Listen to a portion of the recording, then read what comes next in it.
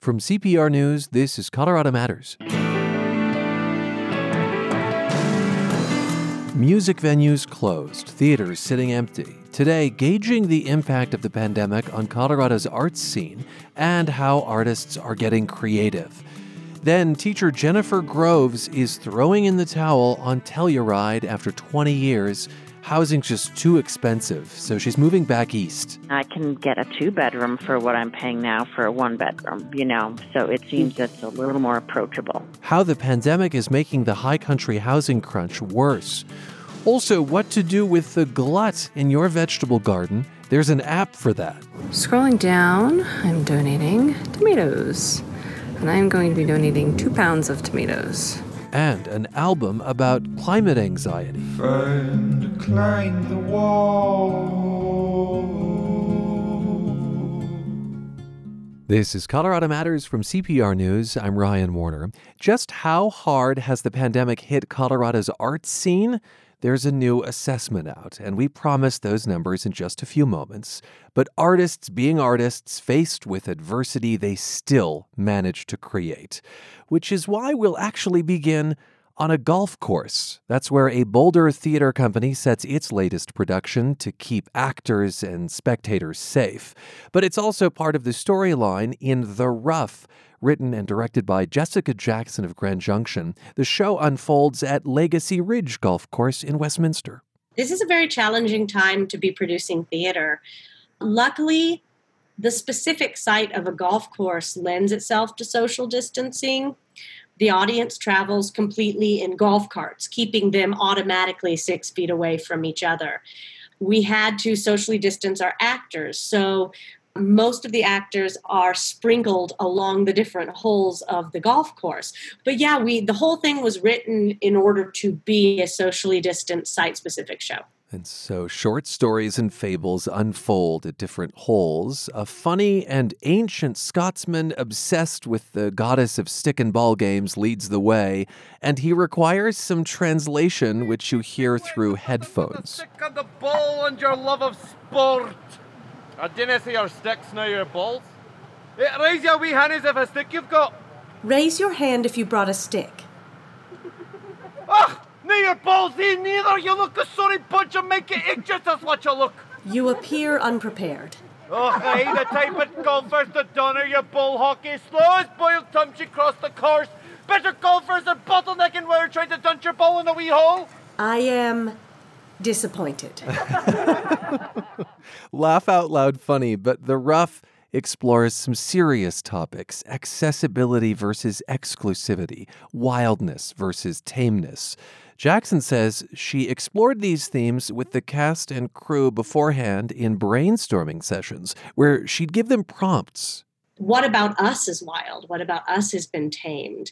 When we say we're going out in nature, are we going out in the wilderness or are we going out onto a landscape space, both of which can be absolutely beautiful experiences?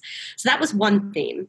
And then the second theme is we wanted to hold the tension between golf's history of discrimination and all the great things that golf can do for people and its growing accessibility, especially on a public golf course like Legacy Ridge that makes it pretty affordable to play there. The show is a partnership with the City of Westminster to bring more art, more magic to public spaces, Jackson says.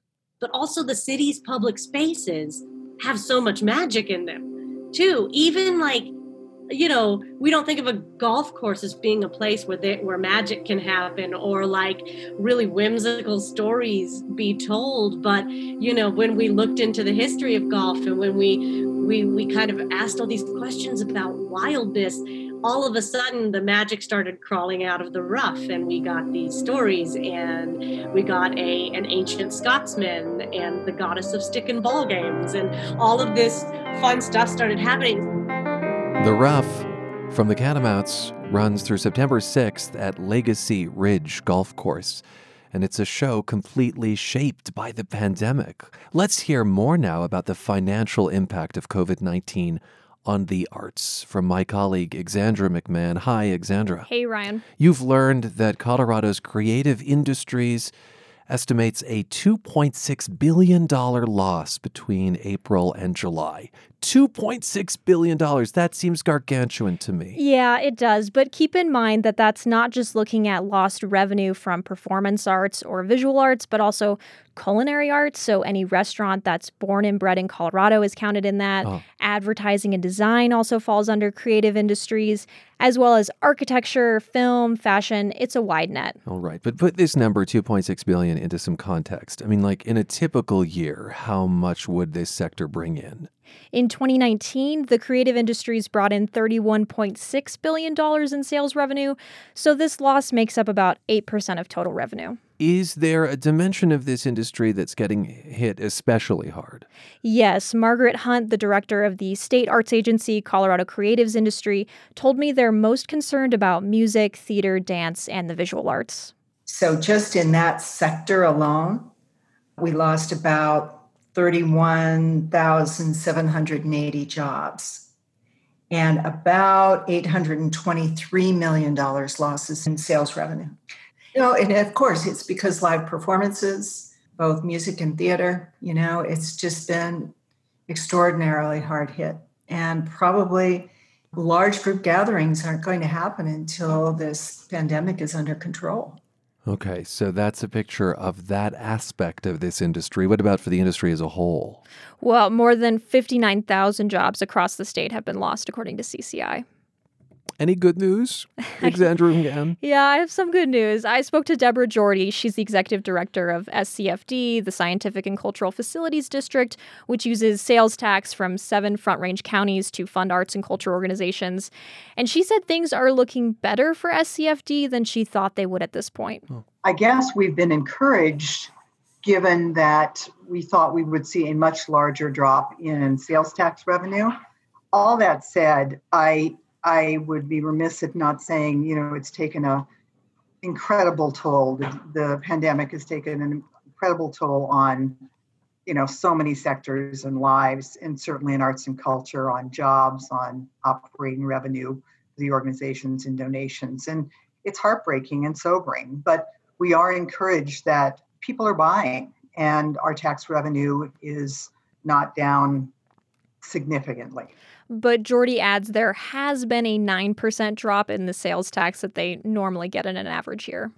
How will those effects trickle down to the organizations that the SCFD funds? And, they're big and small.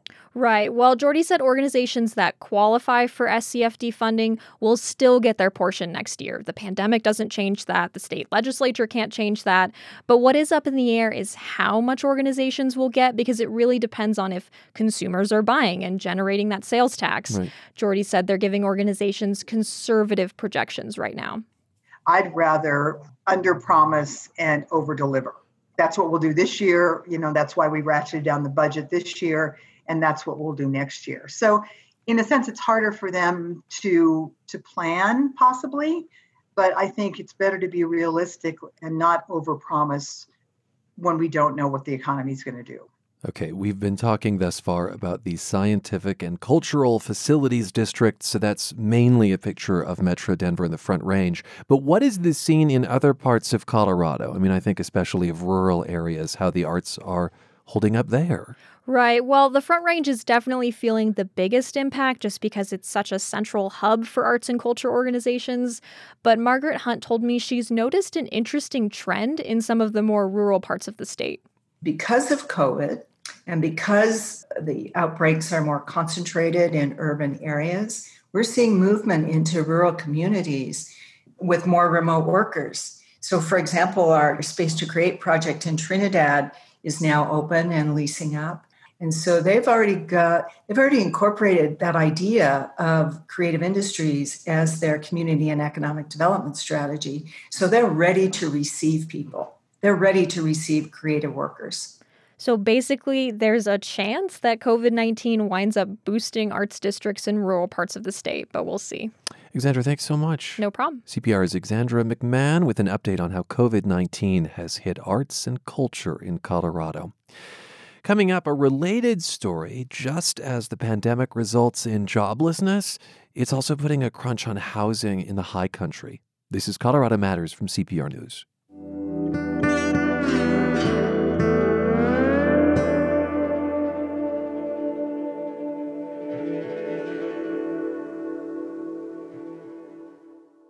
Because of community support, Colorado Public Radio has scaled up its operations, delivering trustworthy information and music to audiences throughout the state on multiple easy-to-access platforms, with spaces for us all to share and embrace stories of hope, resilience, creativity, and joy. What CPR brings to your life is only possible because of financial support from the community, many giving as evergreen members, donating what feels affordable on a monthly basis. Add your support at CPR.org. In mountain resort towns, the latest victim of COVID-19 is affordable housing. We're going to focus now on Telluride, where the pandemic has made it extra tough for local workers to find rentals. That's because housing is being snapped up by city dwellers fleeing long-term to their favorite mountain communities. Amy Levick directs a Telluride nonprofit called the Trust for Community Housing. Amy, welcome to the show. Thanks, Ryan. I think buyers and renters had hoped that the pandemic might cool down the market, but quite the opposite is happening. Help us understand the trends in Telluride. Well, we had thought that since there were restrictions on short-term rentals, that more units might be switched over to long-term rental use, and that's not the case. With the number of people coming here, buying housing, some units have been lost. And then the other thing is that people just want to be here. They like the atmosphere and what it offers them, and they're willing to rent until they can find something to buy. And they come with much more resources than most locals have. Do you have any numbers to illustrate these trends? Well, we had 106 units under contract in the town of Telluride and another 134 under contract as of August 1st. And that's compared to about 80 units in the past 5 months in the town of Telluride and about 80 some odd in the region. So it's a significant increase in the amount of houses that are being bought. And then the other thing is, talking with realtors, they have clients that come in and say, I've got $5,000, $10,000 a month that I can spend. Locals can't spend that much. So there's kind of a bidding war going on rentals. Your Trust for Community Housing has some other shocking numbers in Telluride. The average sale price of a home in the area is $1.5 million. Okay, so you'd need to earn roughly $375,000 to afford that. But the average wage is just over $41,000.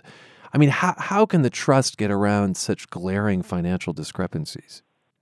Well, we have partners in this, and a lot of credit goes to the town of Telluride, San Miguel County, and the town of Mountain Village, who have a very active deed-restricted housing program.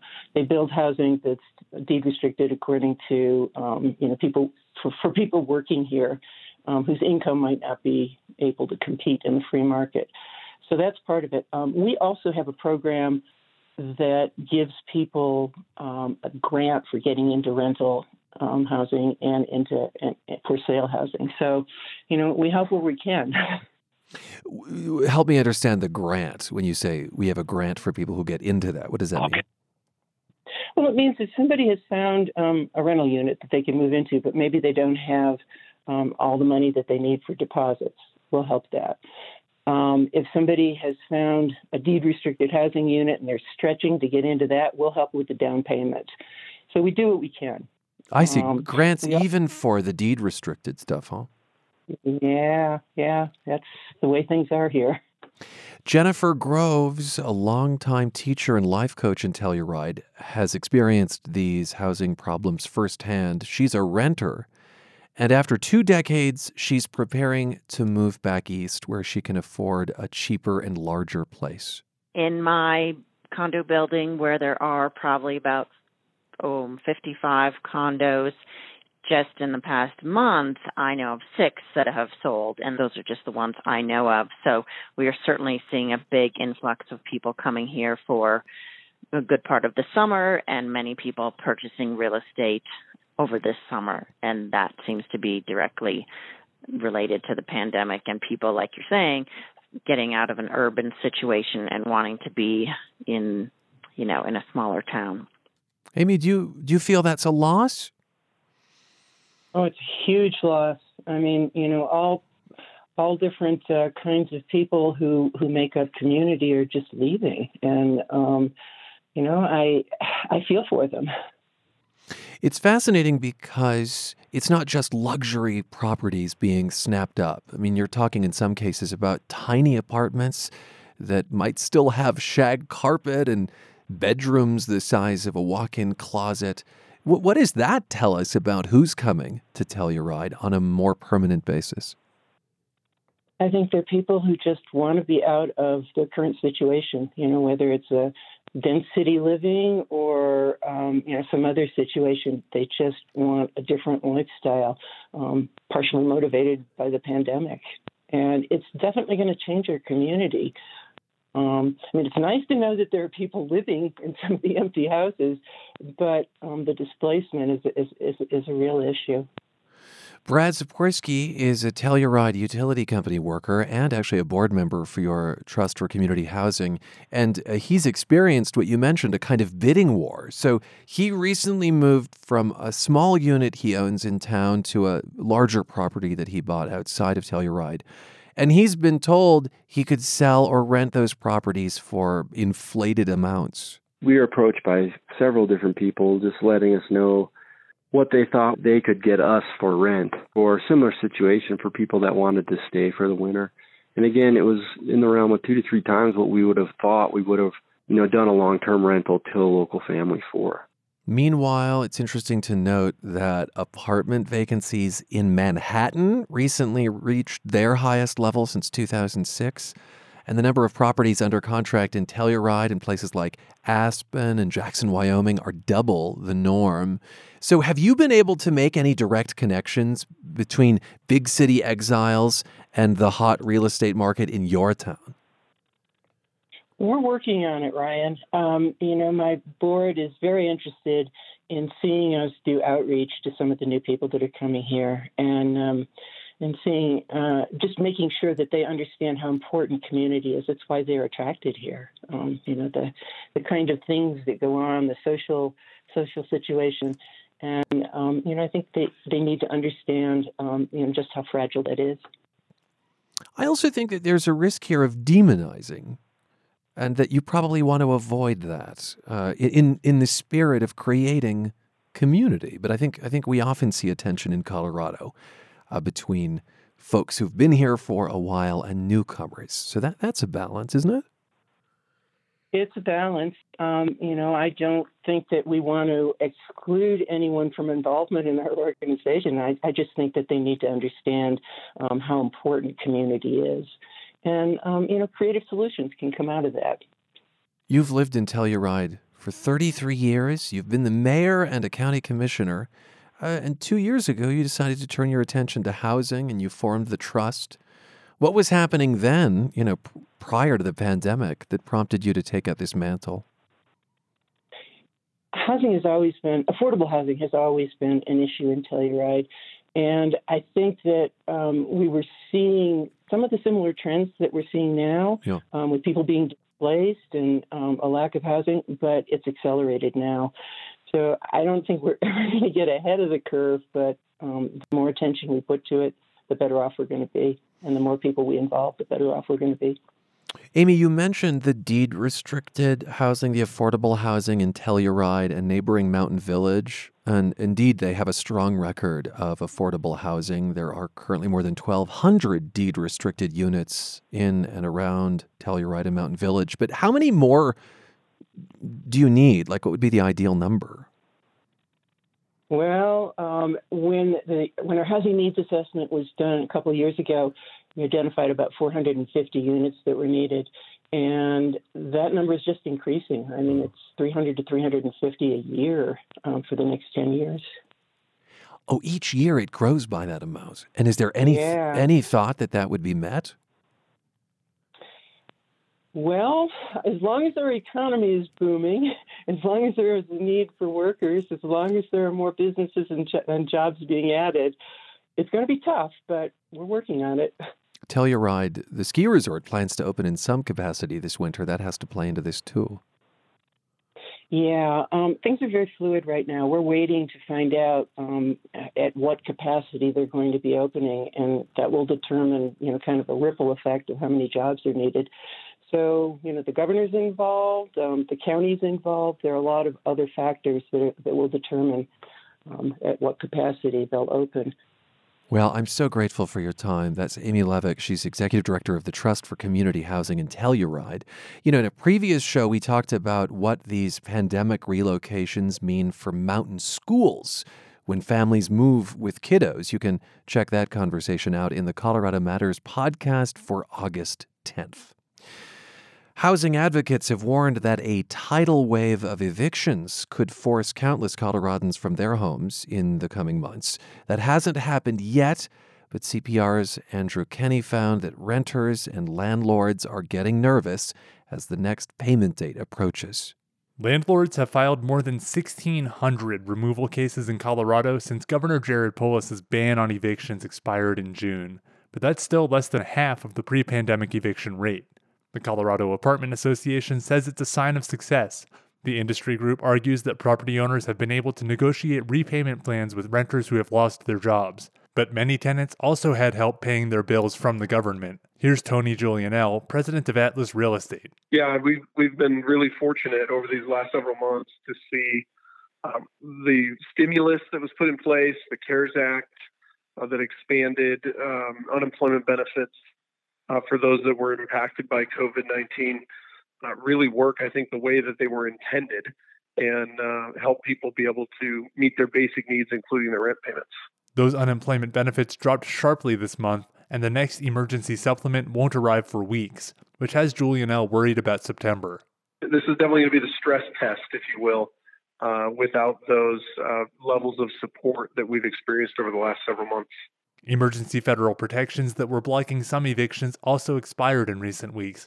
That means almost all renters who fell behind during the pandemic can be evicted if they don't repay in full. And for the Coloradans who have gone through it, the pandemic is only making eviction more difficult. I feel a lot of anger.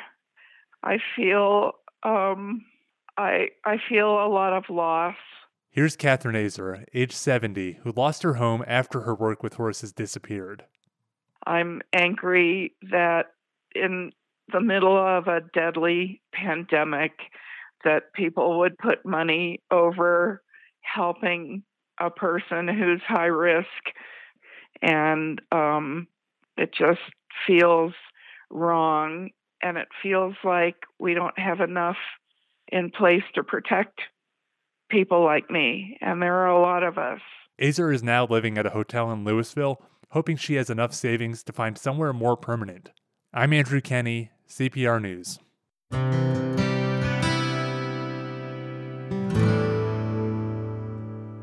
It's that time of year when you start hearing about the zucchini problem. You grew too much zucchini and you can't give any away because everybody else is in the same boat. My garden is really kind of massive and overgrown, so I have to practically climb into it to harvest everything. That is florist and backyard gardener Pamela Talley of Denver. She wants to give her extra produce to people who need it, especially with the economic hit of the pandemic. Well, there's an app for that, Fresh Food Connect. It links folks like Talley with local hunger groups. She picks her vegetables, then opens the app. Scrolling down, I'm donating tomatoes. And I'm going to be donating 2 pounds of tomatoes. Okay, ad. It says, thanks for your donation.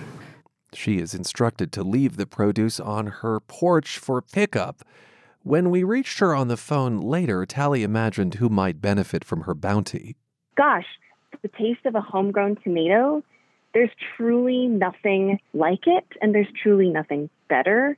And if a senior in my community can taste that this summer because of me and because of Fresh Food Connect, that's pure joy that I am bringing into somebody's kitchen that they wouldn't otherwise have. Talley will donate a few pounds of veggies a week, which will add up by the end of the season. Multiply that by lots of other gardeners in her neighborhood, and it can mean thousands of pounds of fresh food, says Amy Moore Shipley, operations director at Denver Food Rescue. we're able to make an extra program in the growing season based on this food. So that's anywhere from 20 to 50 people a week getting extra healthful, local, more nutrient-dense produce that they might not otherwise have access to. And she says her organization can always use more backyard bounties. This is historically a very untapped resource for traditional food pantries or food banks. Denver Food Rescue is one of a number of Metro nonprofits using this app. More are coming on board. There are currently over 100 zip codes plugged in over 3 states. Helen Katich is the CEO of Fresh Food Connect. And Helen, welcome to the program. Thanks so much for having me. I guess first off, do you think there are more people planting gardens now because of the pandemic? Oh my goodness, yes. So it feels like a dream back in March, doesn't it? We were told to stay home, and I remember going into the grocery store on one of those first weeks in March and seeing the shelves more barren than what I was used to going through the grocery store. And I think at that point there was really a trigger that happened for a lot of Americans and folks across the country that were used to seeing something and then had that taken away, sometimes for the first time. Sometimes that was a occurrence that they'd experienced before. But at that time, we also saw kind of this resurgence of the Victory Garden movement. You know about this. Victory Garden movement happened during World War I and World War II, and it was this time where Americans were encouraged to grow food in their backyards and both in urban and rural communities to provide for their families, but also donate their produce, their surplus bounty, to the war movement at that time. And at that time, we saw, I think it was close to 18 million gardens during the Victory Gardens movement pop up. Wow. And that story really had a resurgence back in early spring and beginning of summer, and that inspired more of our senior gardeners to participate in local efforts, mentoring new gardeners for the first time. So this was a mix of people wanting to grow their own food. I mean, I remember how nervous we all were about what the supply chain would be. Mm-hmm. But I also imagine that people simply are spending more time at home and thus have more time to garden. Do you think that's true? Absolutely. Yeah. So I think a lot of us were turning to, especially during the stay-at-home order and the safer-at-home suggestions of what we were going to do. How are we going to get out of the house, and how are we really going to ground in? So I think there's this piece around, that nervousness around the supply chain, but also how do we keep ourselves well, and how do we keep ourselves in good mental shape to be able to persist throughout this time? And the garden was where a lot of people turned to. I know I did. How much produce then has been donated through this app, Fresh Food Connect? Yeah, it's been a really cool year for us. So we're seeing more participation than ever, and I think it's because of all of the combinations of these effects, right? So we're seeing more gardeners, first of all. We're seeing more hunger in our community and seeing more concern over that too. So it's been a great year. We launched our new app, our new mobile application, back in the beginning of May, and we have over 700 folks that have downloaded the app hoping to participate in Fresh Food Connect. We'll estimate that we'll get about 20,000 pounds of food donated by the end of the year. Say that again, 20,000? 20,000. So far, we just toppled over 30,000 since we started in one particular zip code, 80205 in Denver, Colorado. Now, I understand that gardeners can donate any amount of produce. Mm-hmm. Are you serious? Like if I have one zucchini or just a few cherry tomatoes? You should sign up. Yeah. So I started my garden. The last pickup that I had was 2.5 pounds. So as Pamela was sharing and before in the sound clip, she's one of our total all-star gardeners who's been gardening with us for years now. 2.5 pounds adds up. It's an exciting thing to see. You go through one neighborhood, you go through one zip code, and you look at this collective impact that we can make. And it's a table full of color and full of produce that people really have a connection with. It's some of the best quality food that you can get. It's a tomato picked off the vine same day. So. And each agency that signs up to use the app, you call them operators, they decide when and how they'll pick up the produce. Yes. So we partner with some phenomenal organizations, Denver Food Rescue being one of about 13 groups across the state that we partner with. And we're blown away. So we really focus on working with organizations that aren't solely focused on the poundage of food going out the door, but also the nutritional quality of what's going out the door as well. Another addition to that is we work with organizations that are really run participatory structures where community members really have agency over how the food is going out. So Denver Food Rescue, Boulder Food Rescue is a really great example of this, where they run what they call no-cost grocery programs. Okay. And this is for community by community. So they identify community leaders maybe that are housed in Section 8 housing or are part of a Head Start or preschool program or Boys and Girls Club. And they ask the parents, they ask the residents, what's the best way to get this food out? And so it's really up to the community members how that happens, which is where we want to be supporting in our effort with Fresh Food Connect. As opposed to prescribing how this should work and making them fall in line. Exactly. Asking what they need. And of course, I think of fresh fruits and vegetables being traditionally unavailable in food pantries, in part because they're not shelf stable. Is that true? Is that a proper perception? Yeah, absolutely. So we see disproportional levels of preventable disease like diabetes type 2 and hypertension that are impacting communities facing food insecurity, again, with that disproportionate amount of people of color facing food insecurity. And so what we see in traditional food banks and food pantries is, like you said, a lot of shelf-stable items. There's been a long history of kind of touting the amount of pounds of food going out the door rather than really talking about the health quality of what we're seeing go out the door. So Fresh Food Connect is partnering with organizations to make sure that, again, it isn't just the quantity of food, but it's really the quality that's supporting the whole well-being of our community members. But I think we have to be honest about the size of the need. Yes. And even with the bounty from backyard gardens, that there's probably still a gap. I mean, you've been involved in hunger relief and food distribution for a long time. Can a food sharing app like Fresh Food Connect fill the gap alone? No. Absolutely not. So this is one way for us to participate in the procurement of healthy food items in frontline organizations that are doing hunger relief work. So I'm thinking about Denver Food Rescue. I'm thinking about the Good Food Collective out in Durango. I'm thinking about Mountain Roots in Gunnison and Metro Caring in Denver, that we can support that procurement of healthy food items to make sure that, again, we're supporting the well-being of our community members, the whole well-being. That being said, I don't think it is the job of these hunger relief centers to solve the hunger problem. This is a systemic issue that we are really excited about engaging gardeners in this effort to support these organizations and then stepping into even more. So what does it look like for all of us to be participating in donating our backyard bounty and then also showing up to the voting booths and thinking about living wages, thinking about affordable housing, thinking about childcare costs, and all of these different components that lead to hunger. Hunger is not even close to an isolated issue. And so the idea is that gardeners, when they have a bounty, can use this Fresh Food Connect app to connect with their local hunger relief organizations. Helen, thank you so much for being with us. Yeah, thank you so much for having me. I really appreciate it. Helen Katich is CEO of this nonprofit Fresh Food Connect. Still to come, a Fort Collins musician works through his climate grief. This is Colorado Matters from CPR News.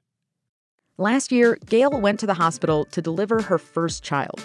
After nearly 30 hours in labor, she remembers what the nurse said after catching sight of a note in her medical chart from months earlier. She goes, "I'm sending the umbilical cord and I'm putting cotton balls in your child's diaper to test for THC since you used it during pregnancy."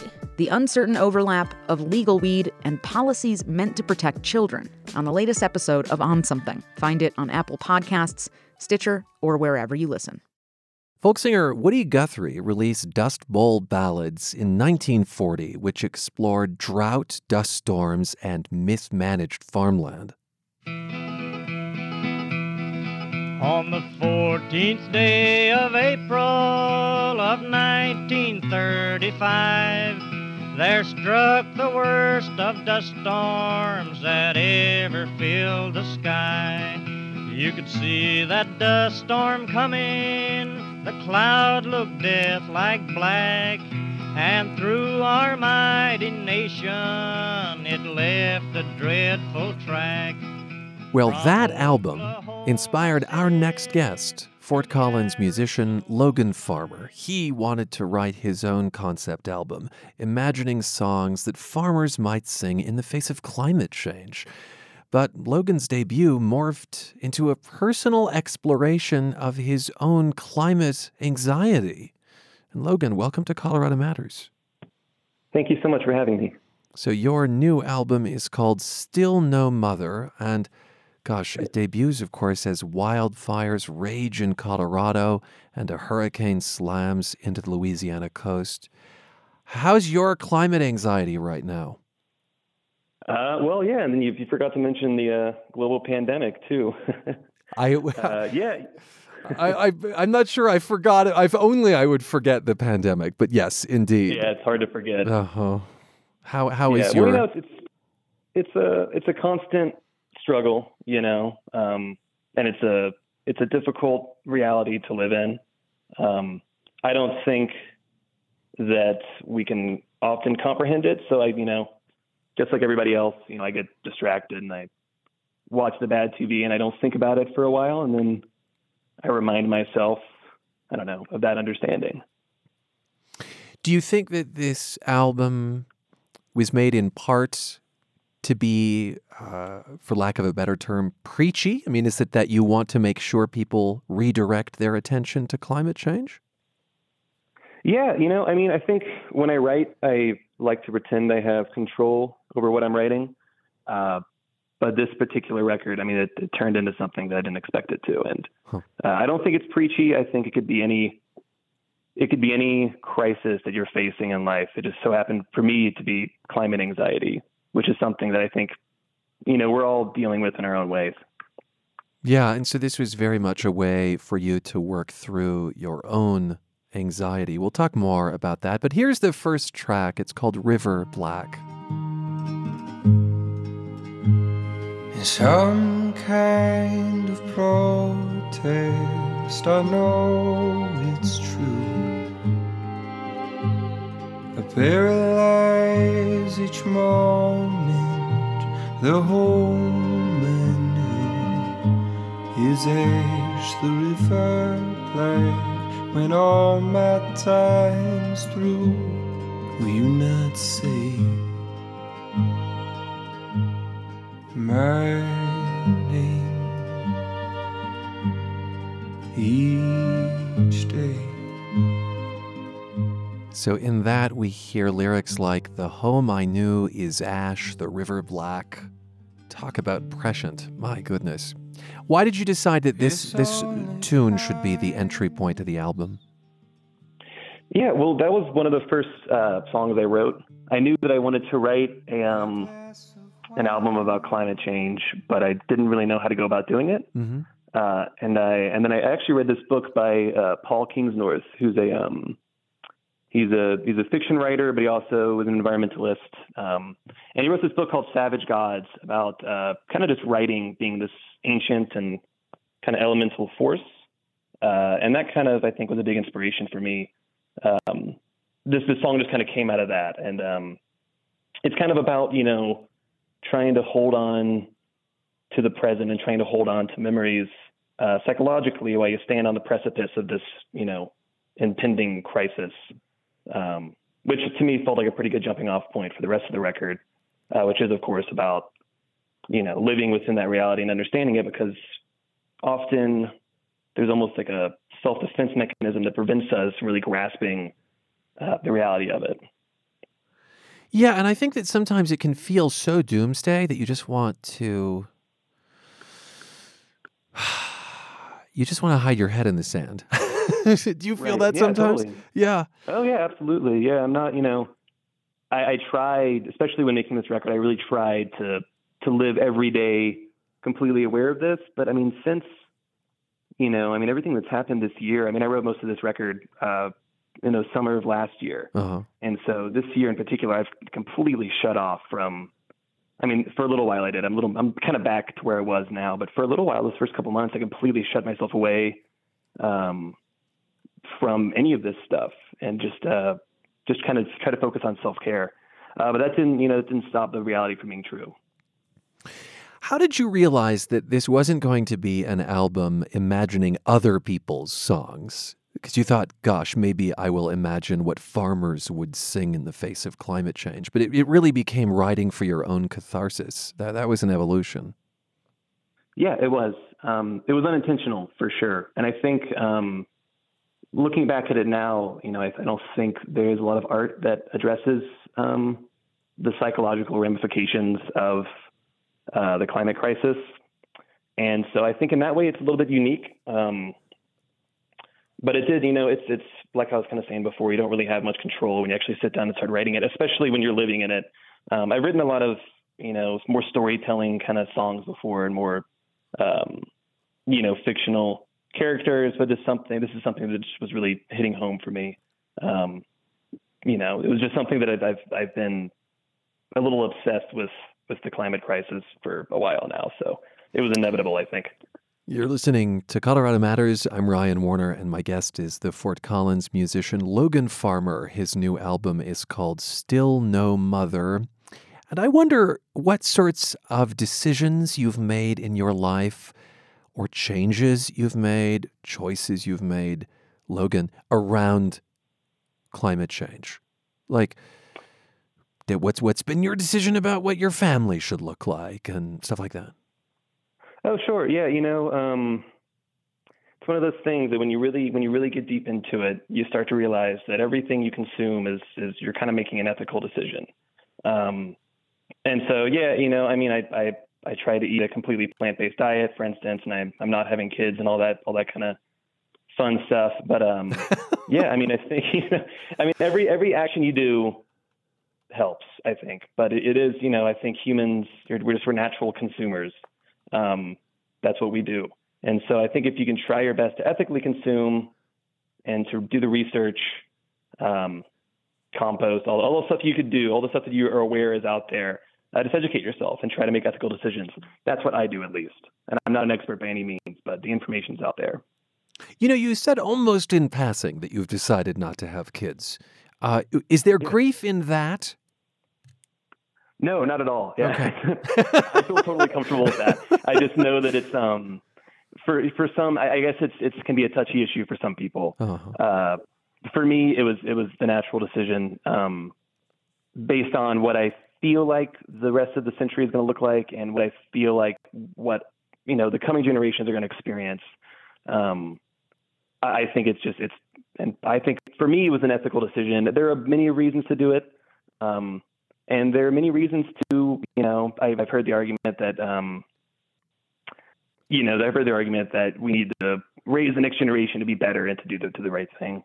But again, I personally feel that we're natural consumers and we're just doing what we've always done and will always do.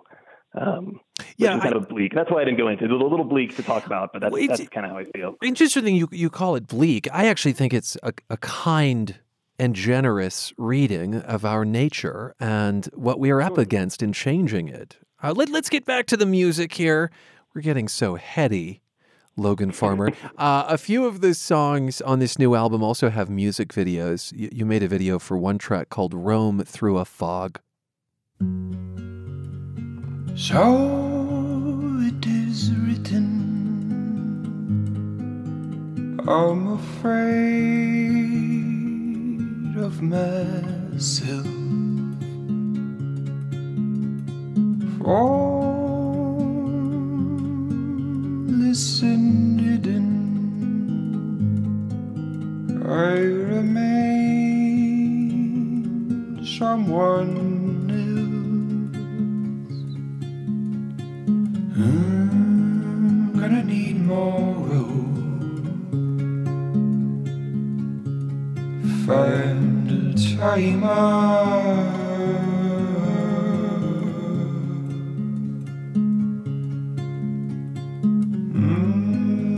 Gonna need more road. fun to climb the wall. In this video, there's a farmer. Tell me about the farmer and what we see on screen. Okay, yeah, sure. So the video was directed by my friend and frequent collaborator, Ben Ward, he's an amazing photographer and cinematographer here in Fort Collins. But he spent some time in eastern Colorado. He spent a couple of days with this cattle rancher that he was introduced to. And the video itself is essentially it's almost like a mini documentary. It's just the daily routine of this rancher. And it's 16 millimeter film, beautiful, almost has like a Terrence Malick kind of look to it. But the video itself is very hyper realistic, and I think that it's important to acknowledge this issue as not being something that's foreign or something that can just be discussed by scientists or, like, God forbid, politicians. But it's a reality. It's a reality that we're all living in, and it's affecting all normal people. And so I just wanted to show one of those normal people living their life.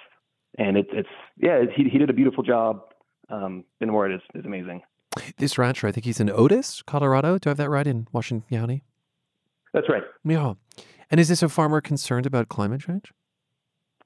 I haven't spoken with him about that specifically. I think it's better to kind of picture it as could be any rancher or anybody. And maybe he's not concerned. I mean, maybe many people are not concerned, but that doesn't change the reality, nor like the kind of objective lens that we gave it, I think. Don't be so literal, Ryan. It's artistry, is what you're telling me, Logan Farmer. Yeah, sure. So the last song on the album, No One Owes Us Anything, seems to be sort of the most direct when it comes to the theme of climate anxiety.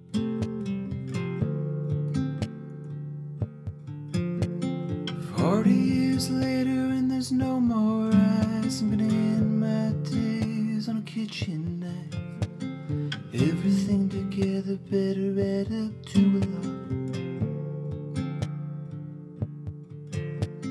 Place on the wall where I paint my hand. Gonna betray the call of modern man. Terrified every time the service drops. Say just a few words about this song. Yeah, so like you said, that's the last track on the album. And it's kind of about like the collective guilt that we share for what we've done to the planet. And it comes from a place of kind of bitterness. It's kind of where I was, a little bit of resentment at the time. And it's just kind of, about how we may not deserve anything less than what we've been given. We're not owed any type of quarter, from this elephant in the room. You have a really lovely voice, and the instrumentation on this record is so lush. There are also field recordings on the album, and in fact the album ends on the sound of seabirds and glacier chunks falling into the Atlantic. Yeah.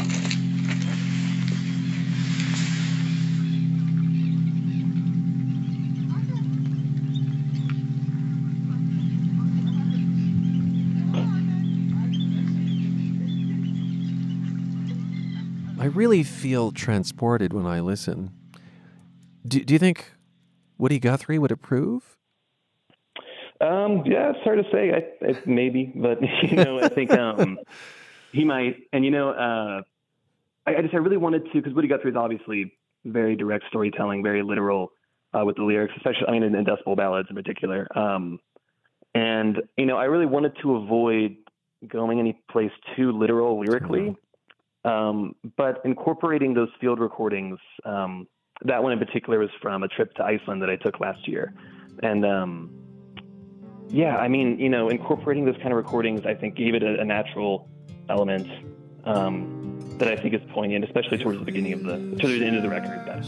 That is Fort Collins musician Logan Farmer. His debut album, Still No Mother, is out now. Thanks for spending time with us. I'm Ryan Warner. This is Colorado Matters from CPR News. If we lose